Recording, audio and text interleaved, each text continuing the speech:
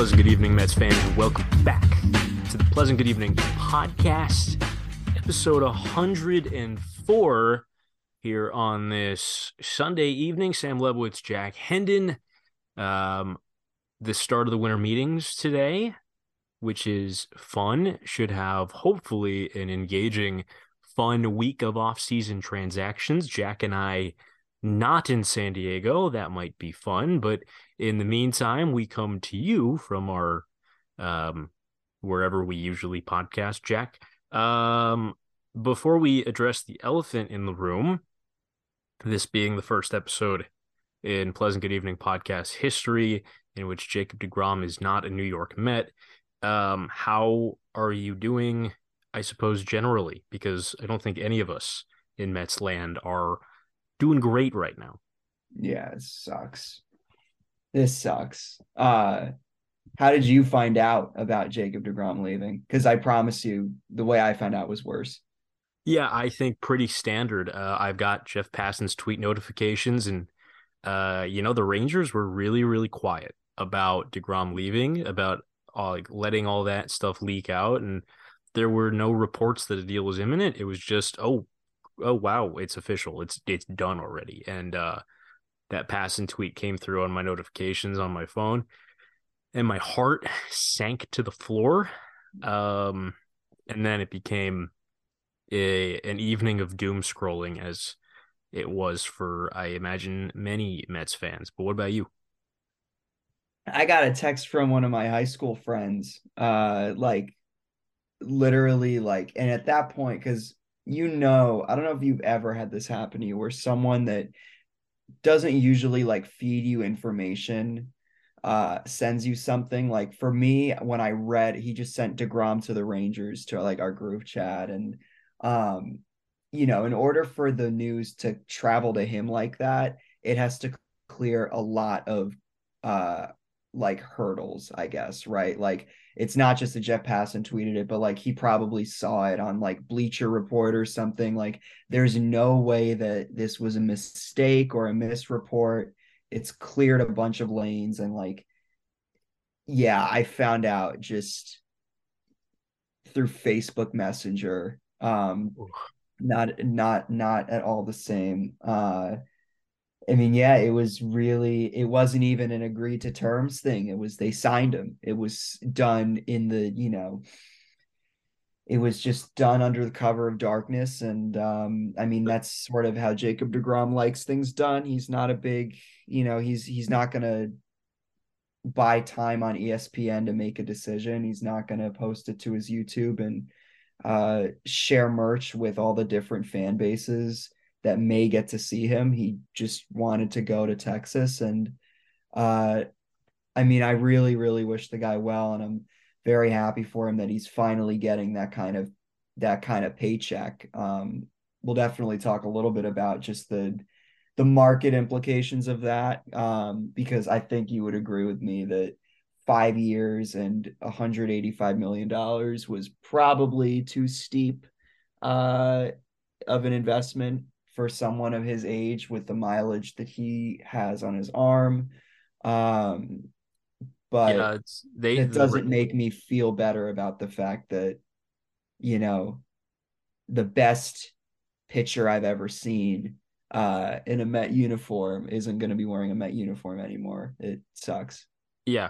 Um, I I agree with you there in terms of the contract. I mean, it was pretty clear based on the reports that came out shortly thereafter that deGrom's camp certainly didn't think that the Mets would go there, and therefore didn't really give them a chance to. I mean, I don't know anybody really that thought he was going to get 5 guaranteed Yeah, years, a coming lot. off of the injury history that he's had, period, but especially the last 2 years where it felt like he could hardly get through a start without a moment of pause, Mhm. without, did he just tweak something? That kind of moment where you're like, did he just break again? Like that, with all that considered, the fact that he's also 34, it felt almost like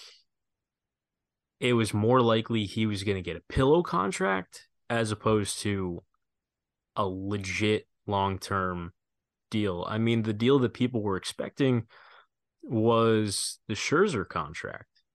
And that's more or less what it turned out the Mets offered him. Yeah. And, Which is a that's okay. it's a fine offer to make. Yeah, it's a competitive offer. It's a totally fine offer. It's a certainly, I mean, it blows out most starting pitching contracts that we've ever seen before. Certainly. I mean, what pitchers have broken $40 million a year besides Max Scherzer? There's Yeah. not many. Mm-mm. And now Jacob deGrom is one of them because the way the contract is set up, he's getting 30 mil in 2023, and then each of the next 2 seasons he's getting 40 after that. Yeah. Which is hefty for Well, a guy those who's gonna. agents. Yeah. It's a hefty contract. I mean, that first notification comes through and it's like, oh my God, he's signing for the Rangers or with the Rangers. It's like, wow. First of all, the shock that he's actually leaving this team. I mean, the writing was on the walls. The Mets beat and the columnists around New York really haven't let anyone forget the last couple of days that they've been bashing his skull in as he's left. Just Yeah. this is a guy who didn't want to play in New York, and Joel Sherman saying that he had no leadership value and various crappy things to say about a guy who won 2 Cy Youngs and a Rookie of the Year and helped pitch the team to the World Series while he was in a Met uniform. Um, but then you see the contract, right? And it's like, as painful as it is, you can't blame him for taking that contract, not even a little bit, because No. that is by far the best offer that he was ever going to get. And I Yeah. think it far exceeded my expectations on the final number that he was going to get. I mean, it could wind up being 6 years north of $220 million if the options kick in. Yeah. I mean, agents for every free agent starting pitcher right now are licking their chops at what this means for their younger, or in Justin Verlander's case, potentially better clients. There's a lot of money to go around now. It sets a crazy precedent.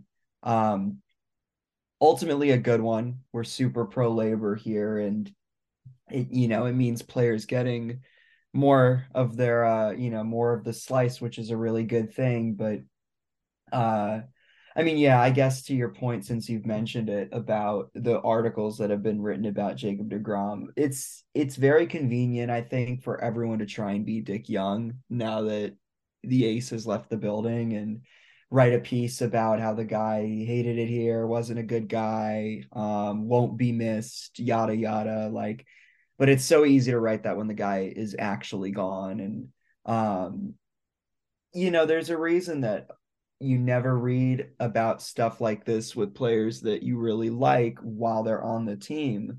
And it's because the team has an investment in them, and their fans have an investment in them. And this was a prime opportunity for someone on the Mets side to leak some news about his opinion on masks. Or, I mean, they either leaked that in the immediate wake of deGrom leaving, or people knew about it and waited till deGrom left to write a story about it, which is like, however you want to slice it. I don't care too much to go into what Jacob deGrom's politics are, because like, I've been known he's from Florida.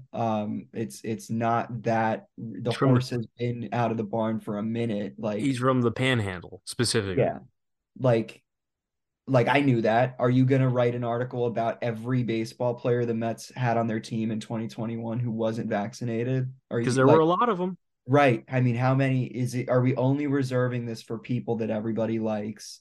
Um, that everyone has these feelings about saying goodbye to? Again, I understand people have stories to write. I respect that. It's part of New York media, but it's not going to work on me. I'll tell you that. It's not going to change how I feel about the guy. Um, and the money, certainly, like, none of that's going to really change it either.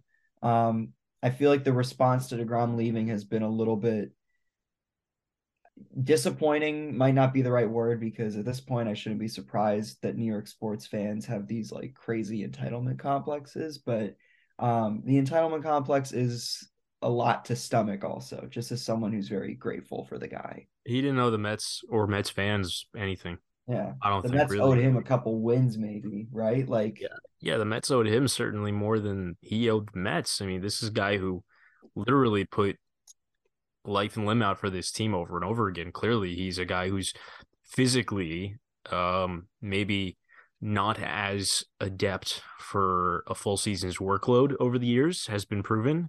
Um, and pitching is one of the worst things you could do physically to your body. It's uh, really bad for you. So I mean, like any pitcher who gives 8 seasons to a team is putting a lot out there, is really working hard for your organization and for the fans. I mean, uh, fans, I think, have treated Jake very well.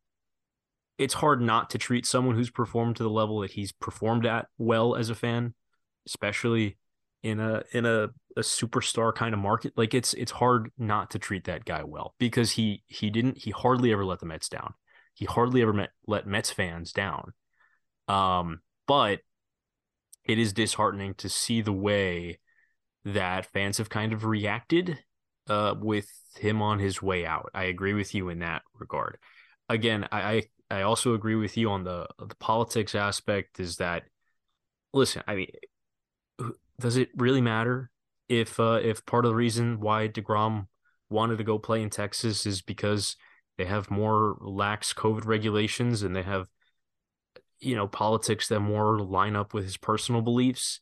Yeah, that might have something to do with it. It might not, but I do know that to write a hit piece on the guy where that's part of the hit piece is a bit of a bad look considering the clubhouses he played in during the COVID period. Like he wasn't the only guy in there. Like he wasn't leading the charge. He didn't have a pitchfork and a torch saying we're gonna burn down Dr. Fauci's mansion. Like he didn't lead the other unvaccinated Mets in rebellion. he also doesn't like any posts that praise anti-Semitism on Twitter. Like, and Yeah. I think Yeah, might not have even been the most most most of problematic these pitcher on his staff. so many of these guys probably hate the two of us because of like our ancestry. Like, I'm just so jaded to that anyway at this point that like it's it's unfortunate, right? It's unfortunate that I have to say things like it doesn't matter to me anymore, but um It matters. I mean, there's a line in the sand that if a guy yeah, crosses, I'm not going to support that player. But DeGrom didn't do anything publicly that's going to make me say, screw this guy, yeah. Especially, You're not going to convince me. You're not going to that's this, you got to wake up earlier, I guess. You have to have better material, because this is not that surprising to me is the bigger thing. no, it's not. And it is a really bad look for the reporters who are publishing these pieces 24 hours after he signs elsewhere. Because just to use Joel Sherman because as an example, because I found that one line very, very cutting, in which he said it was basically a tweet, publishing an article saying, well, if a guy who's been injured all his career and has never shown any leadership qualities could get 5 years, then I guess we're gonna find out how much Aaron Judge gets because he's a guy who has leadership quality, whatever it was. But Sherman literally inciting that DeGrom did not deserve the length of his contract, specifically in part because of a quote unquote lack of leadership qualities. So to go to Sherman as an example, just because the next time that Joel Sherman might need comment from Jacob DeGrom is in a playoff situation, which might not even happen because he plays for the Rangers, Mm-hmm. doesn't mean it's okay for Joel to put that thing out now. If Joel has these opinions about Jacob DeGrom for the last number of years, if John Heyman or Buster Olney or whoever else was writing stuff about DeGrom knows stuff about his politics that are worth putting in print on December the 3rd, 2022, if they knew that 2 years ago, if they knew that on December the 3rd, 2020, if it's worth printing now, it's worth printing then, and it's not worth printing now. So the only reason you're doing it now as opposed to then or not at all is because you find that it benefits you now. Right. Yeah. And it's cowardly journalism is what I find it to be, and it's bad practice. Whether these reporters are doing this on their own volition or whether they're being fed stuff from a Mets front office that we know in the Wilpon days would bash players on the way out. Oh yeah. And there are holdovers from that front office that are currently there still today. So, I mean, whether it's one or the other, whether it's journalists doing it at their own volition or whether it's the Mets front office trying to slam the door on Jake on his way out, it's a bad look either way. Yeah. Because this is not John Neese who we're saying goodbye to. Like, this is a guy who at his healthiest and best was the best pitcher on the planet, a certifiable Hall of Fame talent, a guy who won 2 Cy Youngs here, and probably could have won 4 if he stayed healthy. Yeah. Yeah. Basically, like, and it's also just, I think, kind of, I don't know. Again, like I shouldn't expect people who aren't like fans all the time to be professional fans. If you've followed this team long enough, or if you've read about this team enough, you know that there isn't really a very rich history of Mets finishing their careers as Mets. Some of this is not always the player's fault, right? Tom Seaver didn't choose to leave the Mets. The Mets chose to move on from him, and that was horrible and embarrassing. But, you know, Mike Piazza didn't stay a Met his entire career. He moved on. The team moved on from him, but he also made a decision to move on. Doc Gooden, Darryl Strawberry, they didn't choose to remain Mets through their career. There were pretty ugly splits with the two of them, and the front office and the press ran them out of town the same way that we're seeing it with DeGrom. I don't know. I think that at some point, and you hear the way people talk about those two players now as though they were martyrs, and I mean, to a degree they kind of were. Doc and Darryl, they were treated very badly, for what they were going through. It just seems like time and time again with this franchise that does not have much of a track record for like developing a player like Jacob deGrom and really hitting like that with somebody, for people to sort of sour on them now, I think, especially fans, especially older fans, really, because it's mostly older fans who are especially hurt by this. And it's kind of like, I understand that the idea of guys getting all this money is new to you.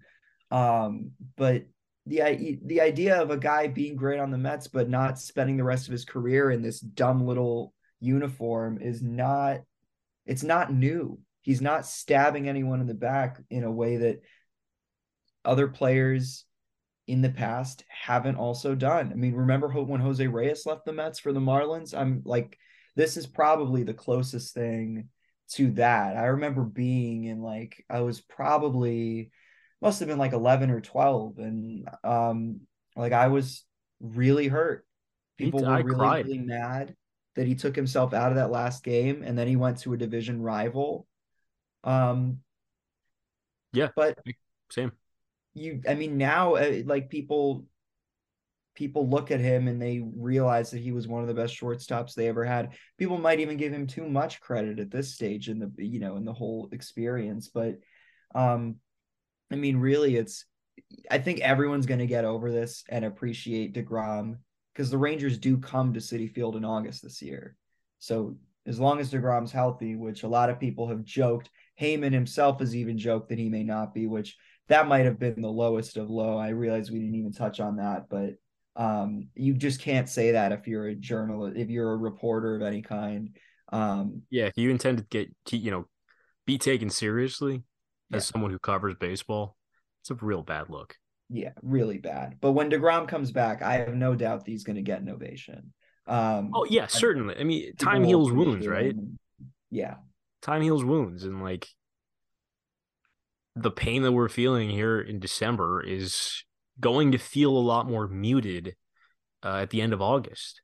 And I think that, you know what, I think it's a good time to pivot here in this Yeah. conversation to something similar, is that how do the Mets bounce back from here? Because they tried spinning this immediately. The Mets think it's a good thing that he signed elsewhere early in the offseason. If he was going to sign elsewhere, they would prefer it be, early in the offseason so they have time to pivot to some of the other really good arms, all that stuff. So, I mean, the opinions that we're feeling about Jacob deGrom, the emotions we're feeling on August 28th in regards to Jake are going to be kind of forged in the fire here, maybe even this week with the winter meetings going on in San Diego right now.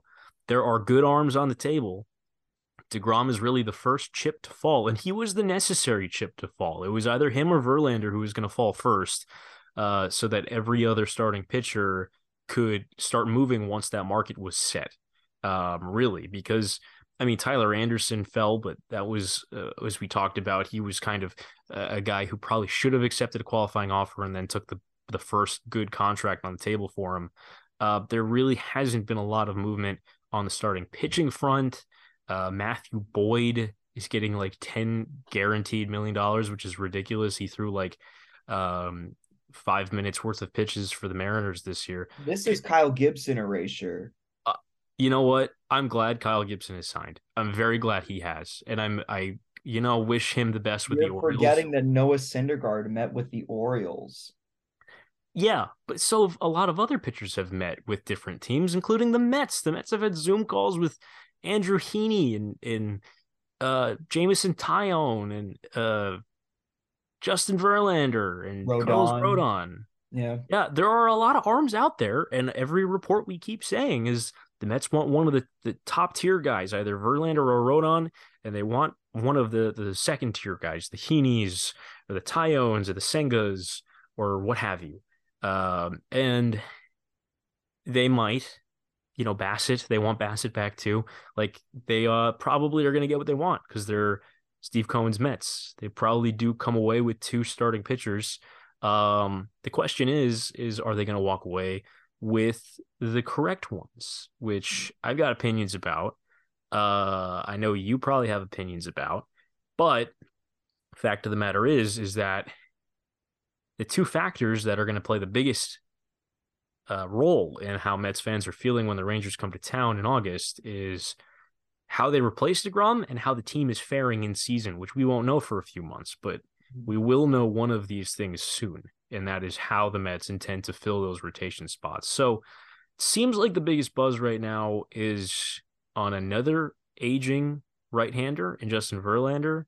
How do you feel about him being the DeGrom replacement, that top-tier guy that the Mets might look towards, as opposed to Carlos Rodon? I like it. I really like Carlos Rodon also. I'm still sort of I still need to be convinced, honestly, that either one is better than the other.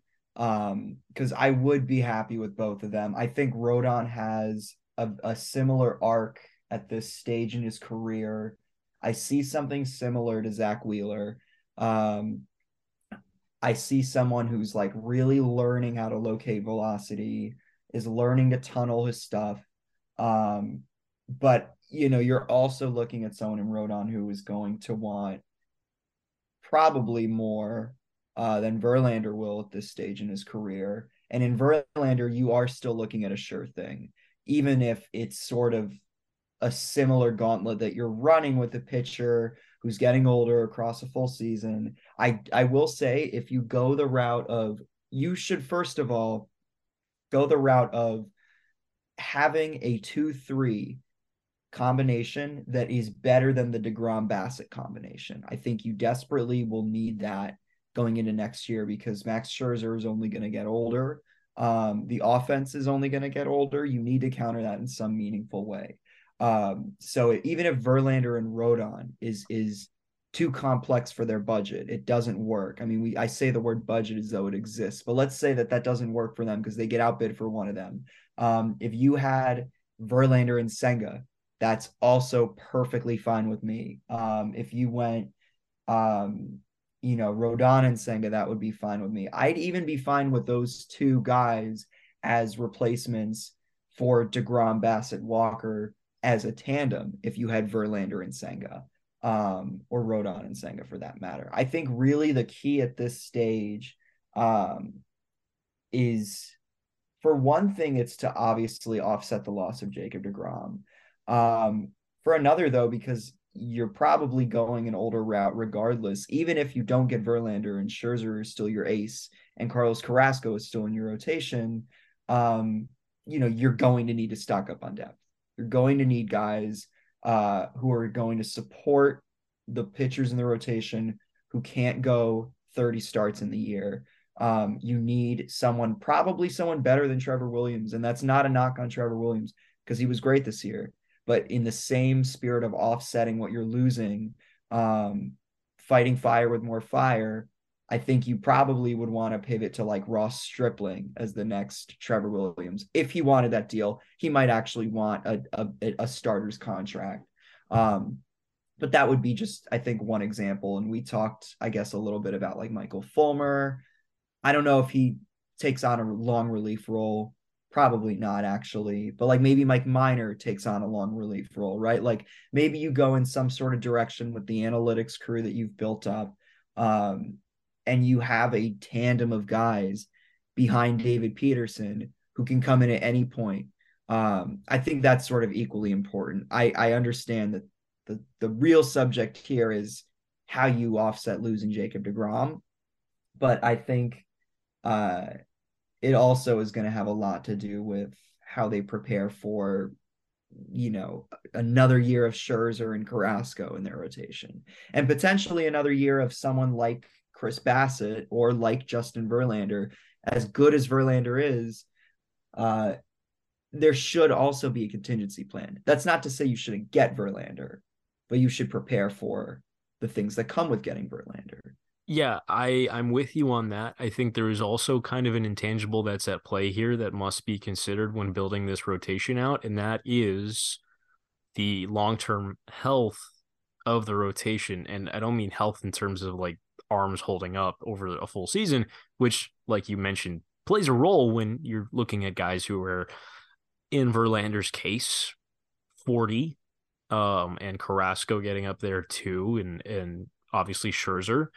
I mean, in terms of being able to have a stable rotation from season to season, which is a concern at this point because you look after 2023 and who do you have coming off the books in terms of the rotation? You have Carrasco coming off the books. He's in his contract year. And Max Scherzer has an opt-out after 2023. And we saw what could happen with an ace pitcher and an opt-out. Now, do I think Scherzer exercises that? I really have no clue at this exact moment in time, but he might, he could. And if he has a good year, he could, because there's a lot of money to be made as a free agent starting pitcher, and he's not older than Justin Verlander. So, why not test the market? If Verlander's a guy who might make 35, 40 mil a year, Scherzer might have the liberty to do just that as well, and gain a little bit more security year to year than playing out the rest of his Mets tenure. So you have to think about that. You have to think about, are there any starting pitchers right now who are willing to go multi-year, long-term contract with, who were comfortable doing that, who we think in 3 years from now, we still think they're capable of being in our major league rotation. I think Carlos Rodon fits that for me. Yeah. I think that you saying that he reminds you of Zach Wheeler is fairly spot on, because the biggest knock on Rodon so far this offseason, when discussing him with other Mets fans about, is there a reason not to sign this guy? The health is obviously the reason. He has had a lot of health issues over the years. He was a fast riser. He was a first-round draft pick by the White Sox. He rose to the majors very, very quickly. And this year, 2022, maybe his best year, was certainly his most durable year. through 178 innings. It's the first time he's ever thrown more than 132 innings in a season, which is a red flag. That is a red flag that a pitcher has only put up that many innings in a season, a full season's worth of innings, once in his career, and it happened right this year in a contract year. That's a concern. It's a concern for me, but as we saw, I mean, his two most healthy seasons have been the last two. Yeah. He is starting Those are the best seasons by far. Which, much like Zach Wheeler, when a guy starts to build up durability on an arm that has been hurt a lot, sometimes you can believe it. Sometimes you can believe that they're turning a corner, and sometimes they stay healthy.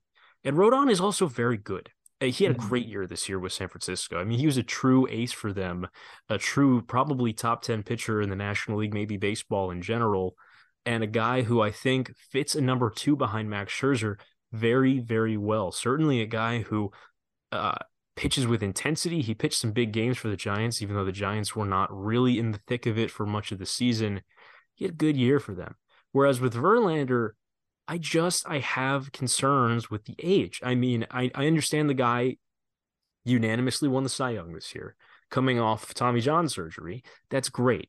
But the most I watched Justin Verlander this year was in October, when he frankly just wasn't that good, where he looked like an older pitcher. And then you couple that with the fact that Max Scherzer similarly had a great year during the regular season, but you could see the signs of wear and tear. You could see the signs of fatigue in October in the last few starts of the regular season for Scherzer against the Braves, and then against the Padres in the wild card series, where he gave up home run after home run. I mean, there was pretty clear fatigue going on with Max. So when you have two older guys who have great track records, they're going to be in Cooperstown before long, you put those two guys at the top of the rotation, and it's very alluring because they're knowledgeable, they're very talented, they'll probably be great in the regular season. Just have concerns in month 6 and 7 where they're going to be at, because we just saw it with Scherzer. If it's maybe not the best idea to trust these aging arms when it's prove it time. And it might be an irrational fear, because I don't really think Verlander's had a ton of reasons to show me that, but it's a fear I have nonetheless. And that's my main point of contention with Verlander. My gut just tells me I don't know if he's the guy. Right. I think ultimately the question to ask then between those two options is how we think the Met front office is hardwired to fix this rotation up, because there really are two different roads they can go down. They've already gone down this first road with Scherzer, right? Which is take the best, most decorated pitcher that's on the market. If he's old, give him only 2 years or 3 years with an opt-out after the second year, what have you. And you sort of cobble that together in short-term increments. That's the first road to go down. There are negatives to that, which you've outlined. You're dealing with a guy with a lot of mileage. The positive is that it gives you the freedom to eventually never have to hand out a deal like that again, because you're not hamstrung in year 4 or 5 of Rodon, which you would be if you gave Carlos Rodon a deal. The question, though, should be, I mean, if we're talking about flags flying forever, the decision they have to make needs to be informed by who's going to give you the best years 1 and 2. I think Rodon gives you the best years 1 and 2. If you're also worried about 3, 4, and 5, go Verlander, I guess. Either way, get Senga, get Kodai Senga. He'll give you 5 great years. I really do mean this. I think, like, I've never been this on board with getting anybody before, but I really like this dude. He should be in the rotation regardless of what happens between Rodon and Verlander. I want him to. Yeah, you and Mike a few weeks ago, our episode with Michael Mayer, you guys, that elevator pitch on Senga really sold me, and I've been on that train ever since. I think that he is a non-starter. Like, No, well, okay, that's a bad way to put it. He's a starter, obviously, but the conversations around the starter, I think he's the second guy to pick in every scenario. I would so much rather him than Andrew Heaney. For like, that's not even a question. So Yeah. much rather him than Jameson Taillon. The only reason Jameson Taillon's even being talked about is because he is like the most white bread guy on the market right now. Like, he is the guy who is going to be the quote unquote best bang for your buck. In an expensive starting pitching market, you can get him on a little cheaper deal and he'll still provide you 145 decent quality number 4, number 5 starter innings, whatever. I really want Senga too. I think that when it comes down to it, ultimately it depends on exactly how long Justin Verlander sees himself signing a contract for. Because if Yeah. he wants a 3rd year guaranteed, I don't think I do it. I just am not comfortable with that age number starting with a 4 for a guy who I'm supposed to trust for 33 starts, over the course of a full season. I just don't think I trust it. I believe that I would trust Carlos Rodon on a 5-year contract much more working out in favor of the Mets long term than I would Justin Verlander on a 3-year contract. I think that's just where I stand with it. If Verlander wants a 1+1, 1+ an option, I might be intent to do that. If Rodon wants 6 years, and he has every right to ask that after DeGrom got 5, I also would have to think about it seriously. Yeah. But if he's willing to take a 5-year deal, I would do a 5-year deal for Carlos Rodon. He's only 30. Yeah. He's only 30. He just came out of the Giants Academy, basically, right? We talked about how he's shown himself. I think it just comes down to what you want out of a win now year, who you think's gonna help you win now more. Um, I mean, yeah, every option beneath them too is just kind of the Taiwan Walker replacement, which we can run through those too in a sec.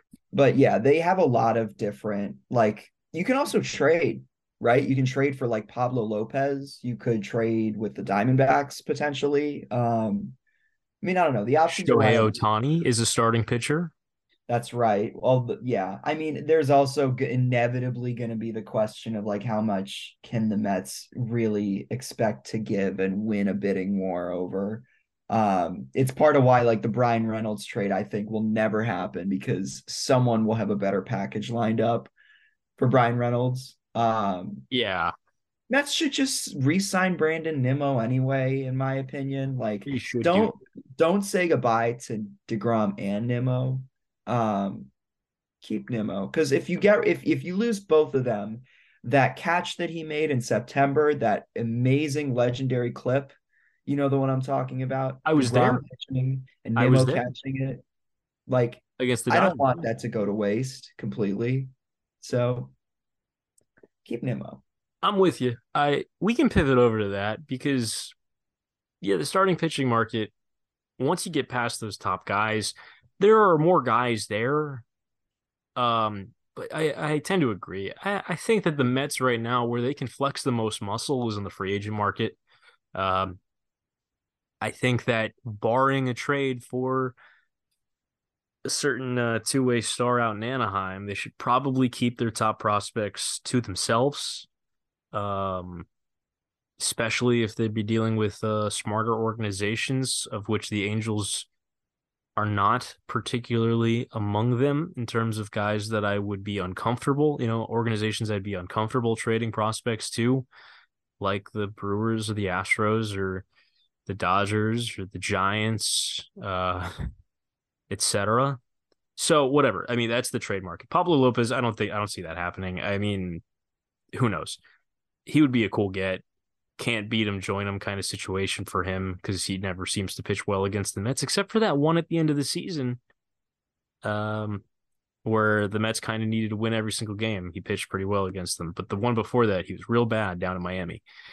Yeah. Yeah. So the Nimmo stuff, that I guess is a silver lining people have suggested from the lack of DeGrom is that now the Mets can really, I guess, bump the offer on Nimmo by a few mil if they need to. Like they can beef it up because, if they were really expecting to sign a starting pitcher for $45 million this offseason being Jacob deGrom, and now they think that they can get Verlander for 38.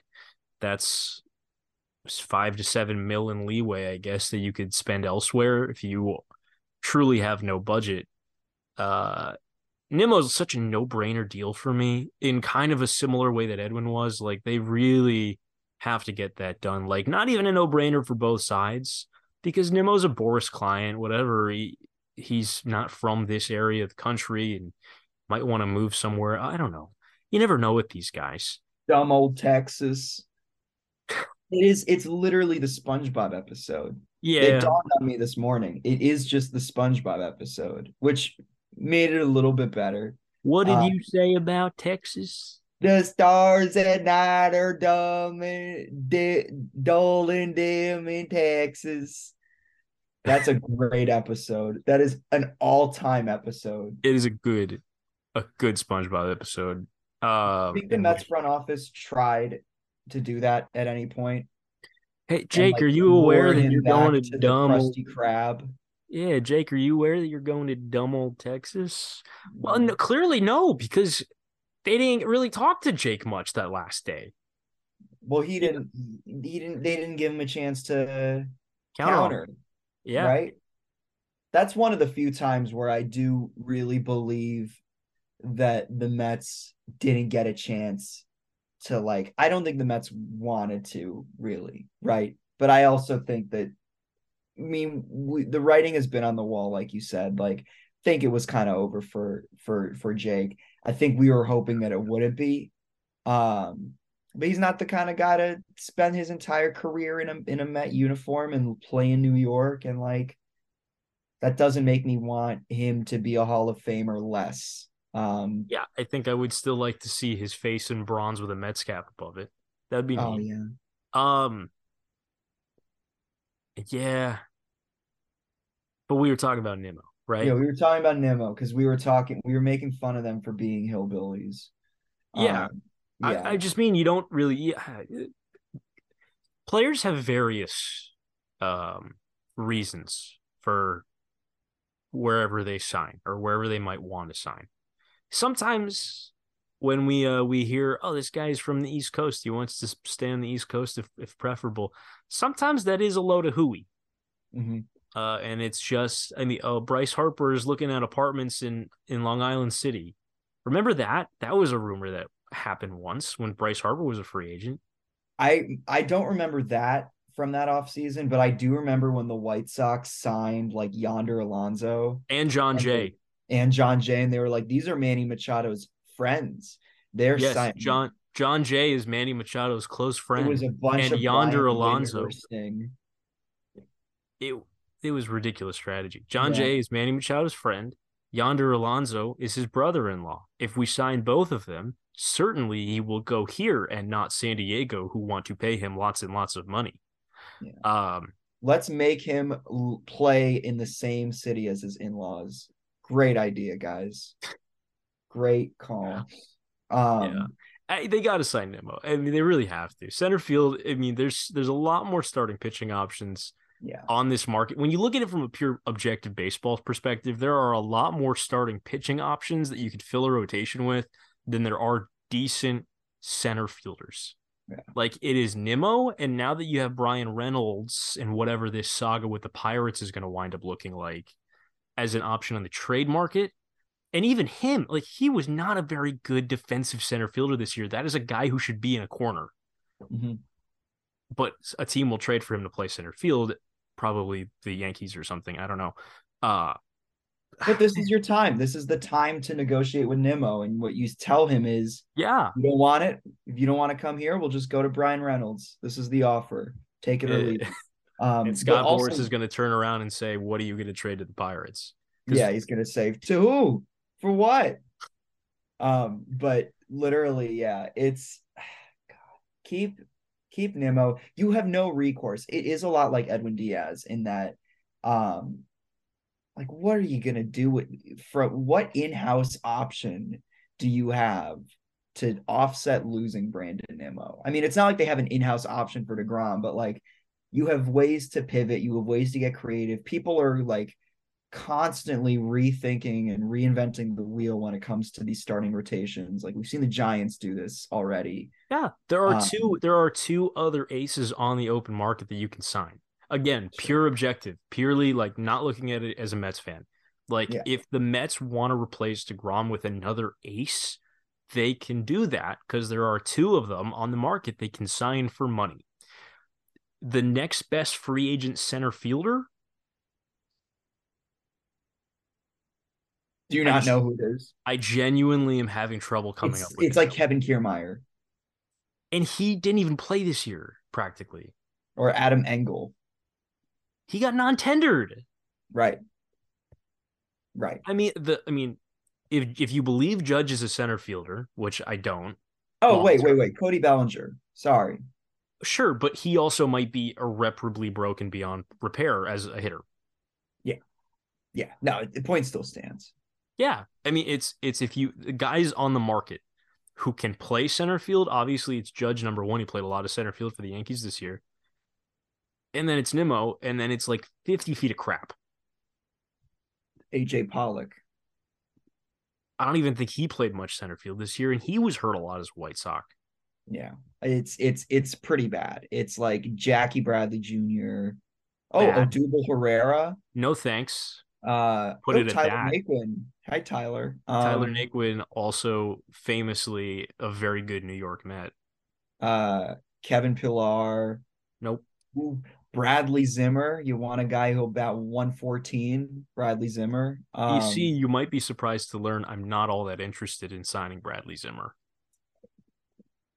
Look, the Phillies had him at one point and they went to the World Series. That's all. And don't make me tap the "we have Jake Mangum" the sign that says "stop telling me we have Jake Mangum." Don't make me tap the sign that says "stop telling me that we have Jake Mangum," because Jake Mangum is not a Maybe prospect. not for long. Maybe not for long, Sam. Rule 5 draft coming.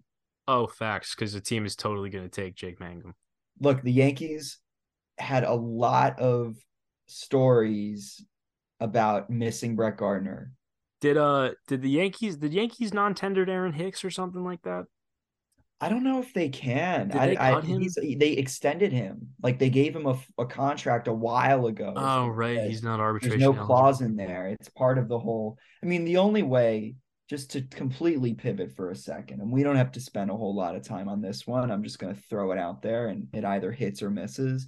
I think the only way that the Jacob DeGrom thing uh, gets better for us is if the Yankees lose Aaron Judge.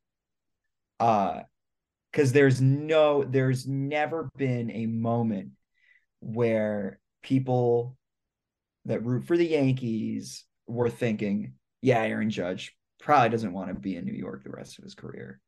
Like, You know what?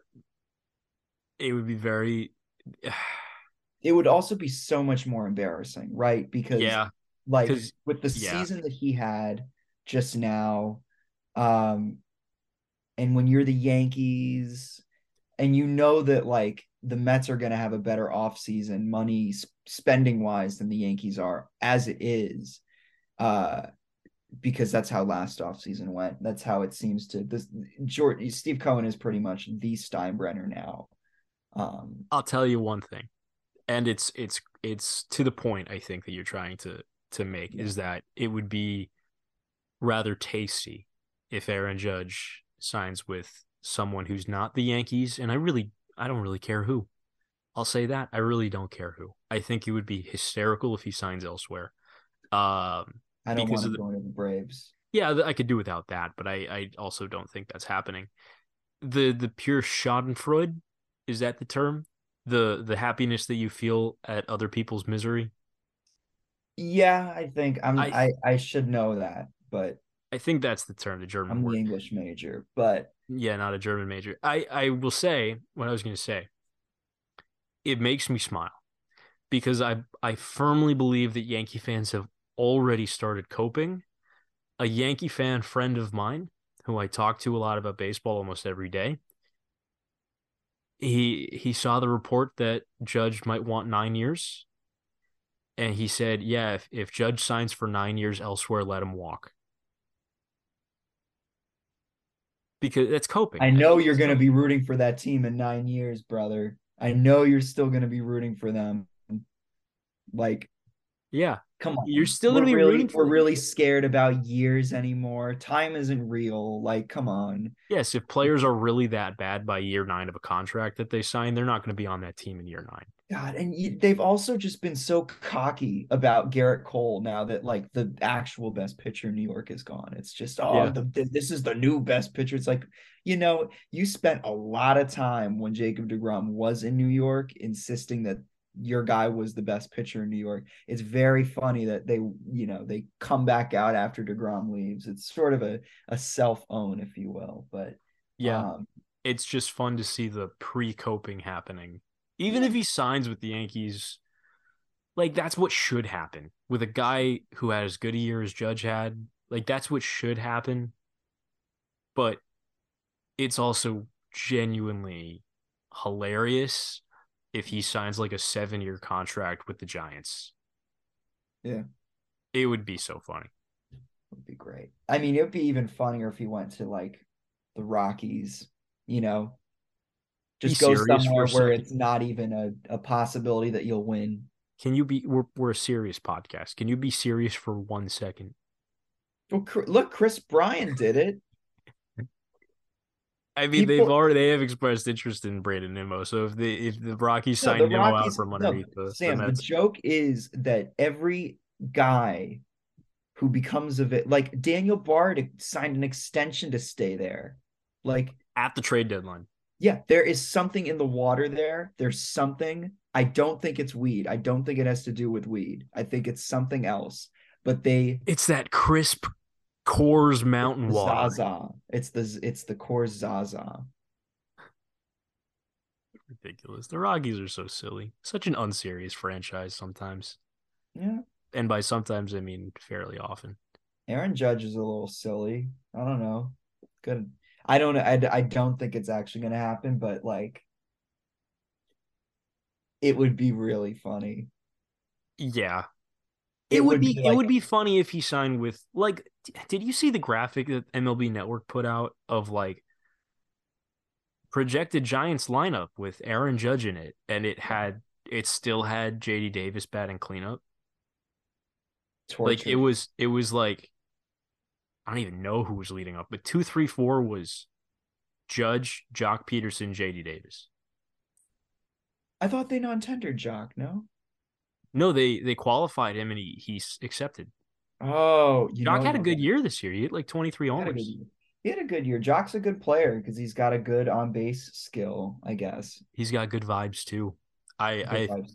I would have liked to have him on the Mets at Yeah, one that could have point. been really funny. He feels a little, maybe it's just the fact that he's Jewish, but he feels a little Mets.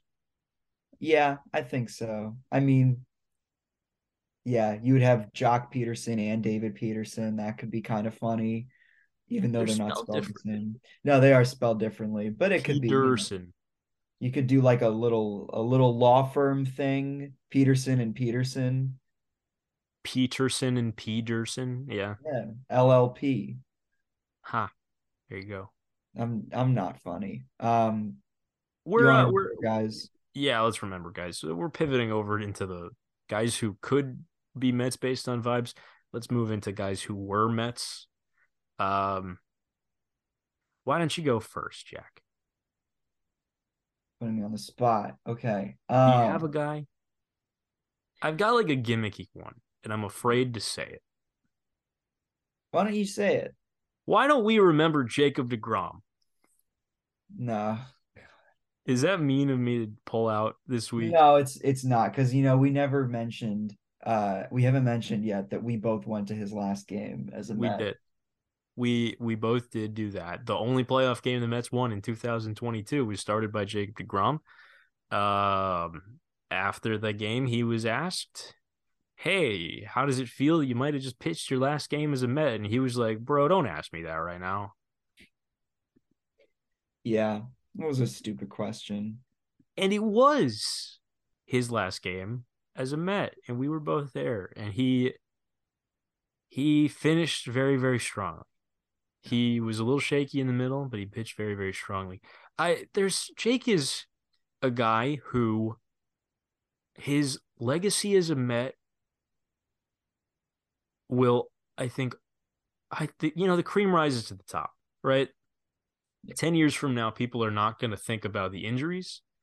They're going to think about how good he was in his two Cy Young seasons. They're going to think about the hair and the rookie of the year. They're going to think about that start in LA in the division series in 2015. I guess both of them, really. He started games Yeah. 1 and 5. Game one was a huge tone setting game. Struck out like 13 dudes. They were Yeah. two very different kinds of Jacob DeGrom games, too, which is the other thing. Like the first game, he was in a zone, unhittable, got like his one Daniel Murphy hit of support, and that's all he needed. And in the fifth game, he was like the guy who got knocked around a little bit and then just basically did the baseball equivalent of when you're playing a video game and you're getting beat. So you like lean forward in your chair and get a better view of the screen Oh, yeah. and you just start going off. Because Totally a that's what thing he that would do. works actually in real life, too, by the way. It does. It, It it does does. I stuff. do that. Yeah. I do But that. he would do that. Jake would do that a lot. He Yeah. honestly he did it in that game too against the Padres because Trent He, Grisham almost owned him. I mean, he yeah, did own him with one swing, but like that that could have was been like, yeah. yeah, it is, I guess, in a way fitting that his last career start went that way because like early career Jacob DeGrom was very much defined by that kind of start. Where Yeah. like, yeah, there were the starts like game one of the division series where he struck out like 13 guys, where you see the flashes of the dominance that came to fruition, a few years later. But a lot of his most impressive outings were games in which he clearly didn't have his best start, and he still found a way to shove like 6, 7 quality innings where he would maybe allow a handful of, a bunch of traffic. He might give up 7 hits and 2 walks, but he only gave up 1 run in 6 2/3, and he still struck out 8 guys. And it wasn't pretty. Like the line looks a lot better after the start than you felt during the start. Yeah. It's like, how is he going to make it through this? And then you look at the line, and the Mets win the game 4-2. He had a lot of those kind of games early in his career, and it was always super impressive. I think people did focus on that. I think sometimes they were like talking about how he had this ability to just work through things on the mound.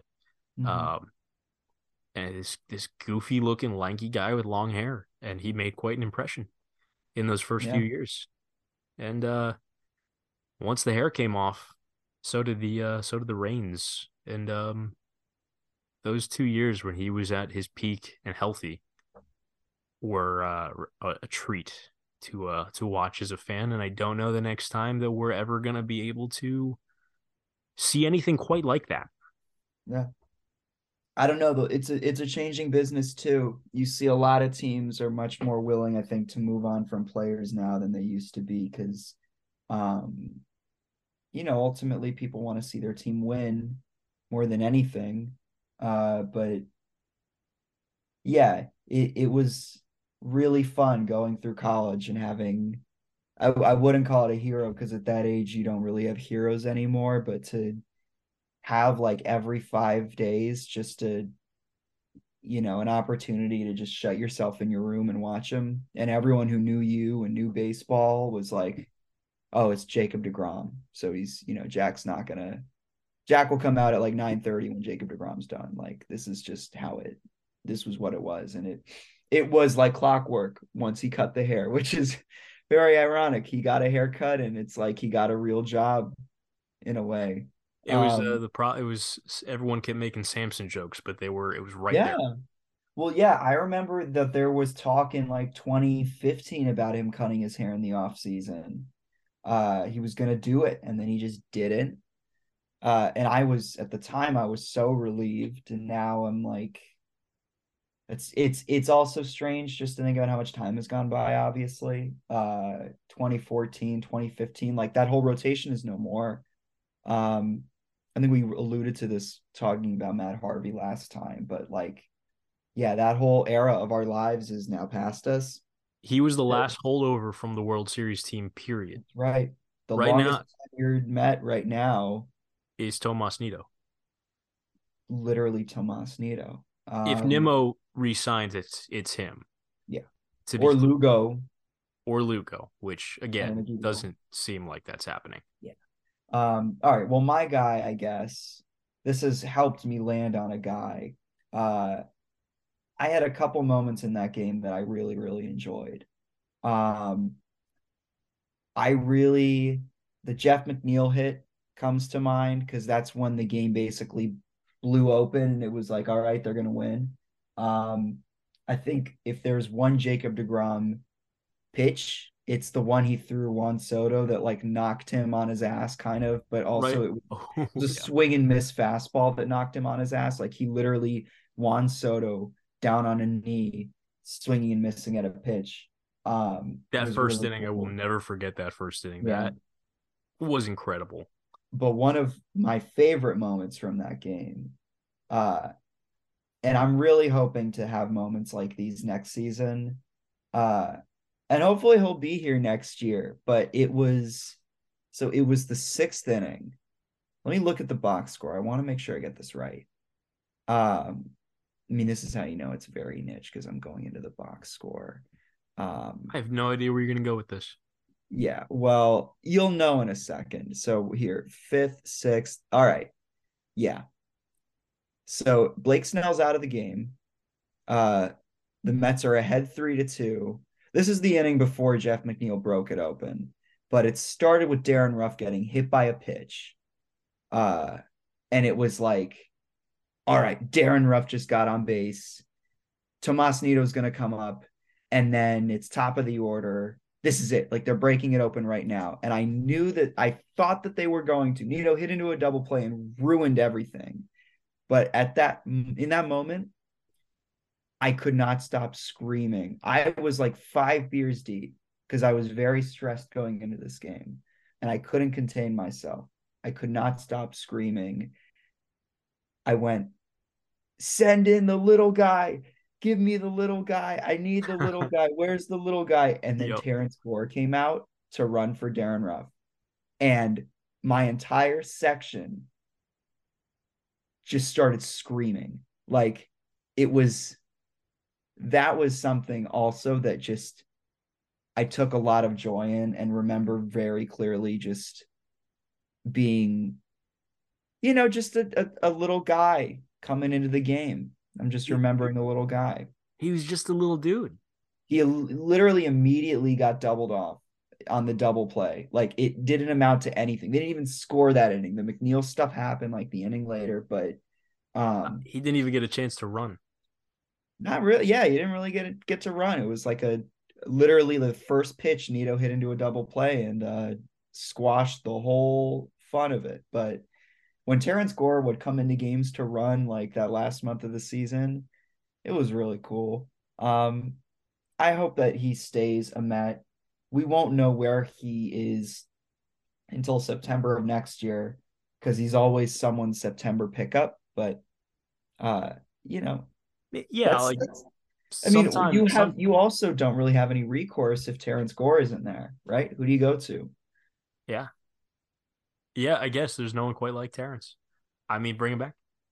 I keep him around as long as he can run fast. Yeah. I mean, Just stash him off the 40 man down in Port St. Lucie until August 12th and then start getting him at bats and then bring him up when rosters expand. I'm down for it. His vibes, what he brings to the team, off the charts. It's good stuff. yeah, It's all a, time favorite. it's boomers might say, the quote unquote smart baseball people, they might say he's a waste of a roster spot. I say he brings intangibles, and that intangible is he go fast. The intangible is I love him. That's the intangible. The intangible is that he's just a little guy and he zooms. Yeah. I mean, how can you even like he moves so fast you can't even see him, and you're gonna talk about his ability when you can't Want even see. want to see me steal second base? Want to see me do it again? There's Oh, another. we want to do the Texas. You want to do the Texas bit again? You want I to was doing it. bring Yeah, I the was Texas bit? bringing it back to another SpongeBob Bring reference. it back to SpongeBob. Let's do the God, fucking Texas. All He's right, just a Jake. little goofy goober. He's only going there because they have Whataburgers like and McDonald's everywhere. That's all this is about. Yeah, he can get as much Mountain Dew as he wants. It's yeah. I'm also so jealous of him that he can just like eat whatever he wants and simultaneously do all this stuff. It's one or the other. You either eat really, really well and you're a peak athlete, or you're not a peak athlete, but you have just a great time like binge eating junk food. I've been trying to eat healthy. I've been going to the gym for like the last 3 months, like 3, 4 times a week. I feel a bit stronger. I don't notice much of a change. I think that it is as much genetics as it is anything else. And Jacob DeGrom got the genetics that means he keeps off weight and he throw baseball hard.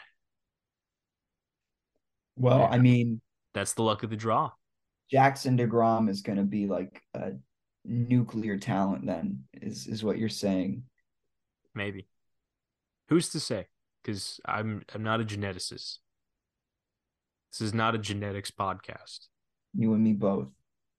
It is a Mets podcast though, and we are two fairly sad Mets fans because man, the body wasn't even cold, and the Rangers just put out that graphic of him in a Rangers uniform, and then they put out a photo of the actual. They printed a physical jersey. Like He they hasn't even given a statement yet, which no, could he just hasn't. I mean, that's just Jake being quiet Jake.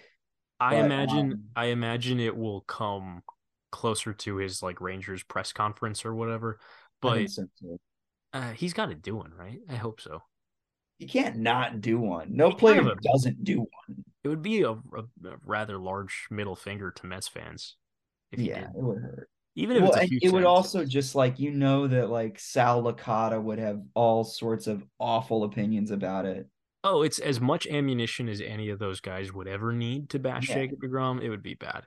Yeah, I mean, man, they didn't even have the courtesy to like get the jersey name right. Like that too. they use miniaturized uppercase letters for the D and the E. That's not how we do it. Mm-mm. You got to go lowercase for the D and the E, and then you can go standard jersey font for the GROM. Gotta. These are the things that you got to get right. If Yeah. I guess on the bright side, my phone will be a little bit less spasmic now that I probably won't have to type the word DeGrom nearly as often and like figuring out capitalization if I start a sentence with his name. right, that was always impossible writing articles about him. I never got that right. Yeah, I still don't know what the correct thing to do is. Yeah. I I guess think capitalize. I guess if you you start the sentence with his last name, the D is capitalized, yeah.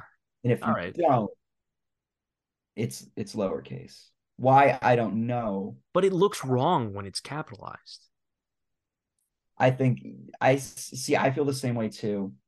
That's also how you were supposed to spell Travis Darno's last name.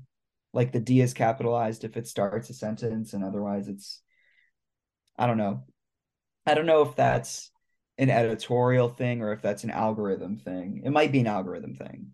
Um, Maybe I don't know. I have a journalism degree. You would think I'd be able to figure this out, but it's gotten the better of me. I mean, look, English major don't know Schadenfreude or whatever it. That's a German word. It's not an English word. No, but it's a word that like intellectuals use all the time, and This guy paid for a degree in a language he's already fluent in. yeah, yeah. I'll get you next week. I'll get you next week. Listen, I'm unemployed, man. Minor league baseball teams come knocking. I'm looking to broadcast for you. Whatever. We'll talk next week. I think this is a good place to put a pin in this episode. Episode 104, we have descended into a bit of delirium because Jacob Grom no longer a Met. Hey, listen, it's 10:30 p.m. right now. Rumors have been swirling all day. People who probably don't actually have sources have been trying to scoop Justin Verlander to the Mets all day, and it hasn't broken officially yet. Who knows if it will? If Justin Verlander is reportedly a Met by the time you listen to this episode, just know that when we recorded it, that wasn't the case. But I'm just covering my bases here. He's Jack Hendon. I'm Sam Lebowitz. Be sure to go back, listen to other episodes, whatever. We had a fun episode with Mike Mayer of Metsmerized a few weeks back. That was episode 102. This was episode 104. Go follow us on Twitter at the PGE Pod. And we'll be back next week. This one's in the books. Sam Lebowitz, Jack Hendon coming at you. And Mets fans, have a pleasant evening.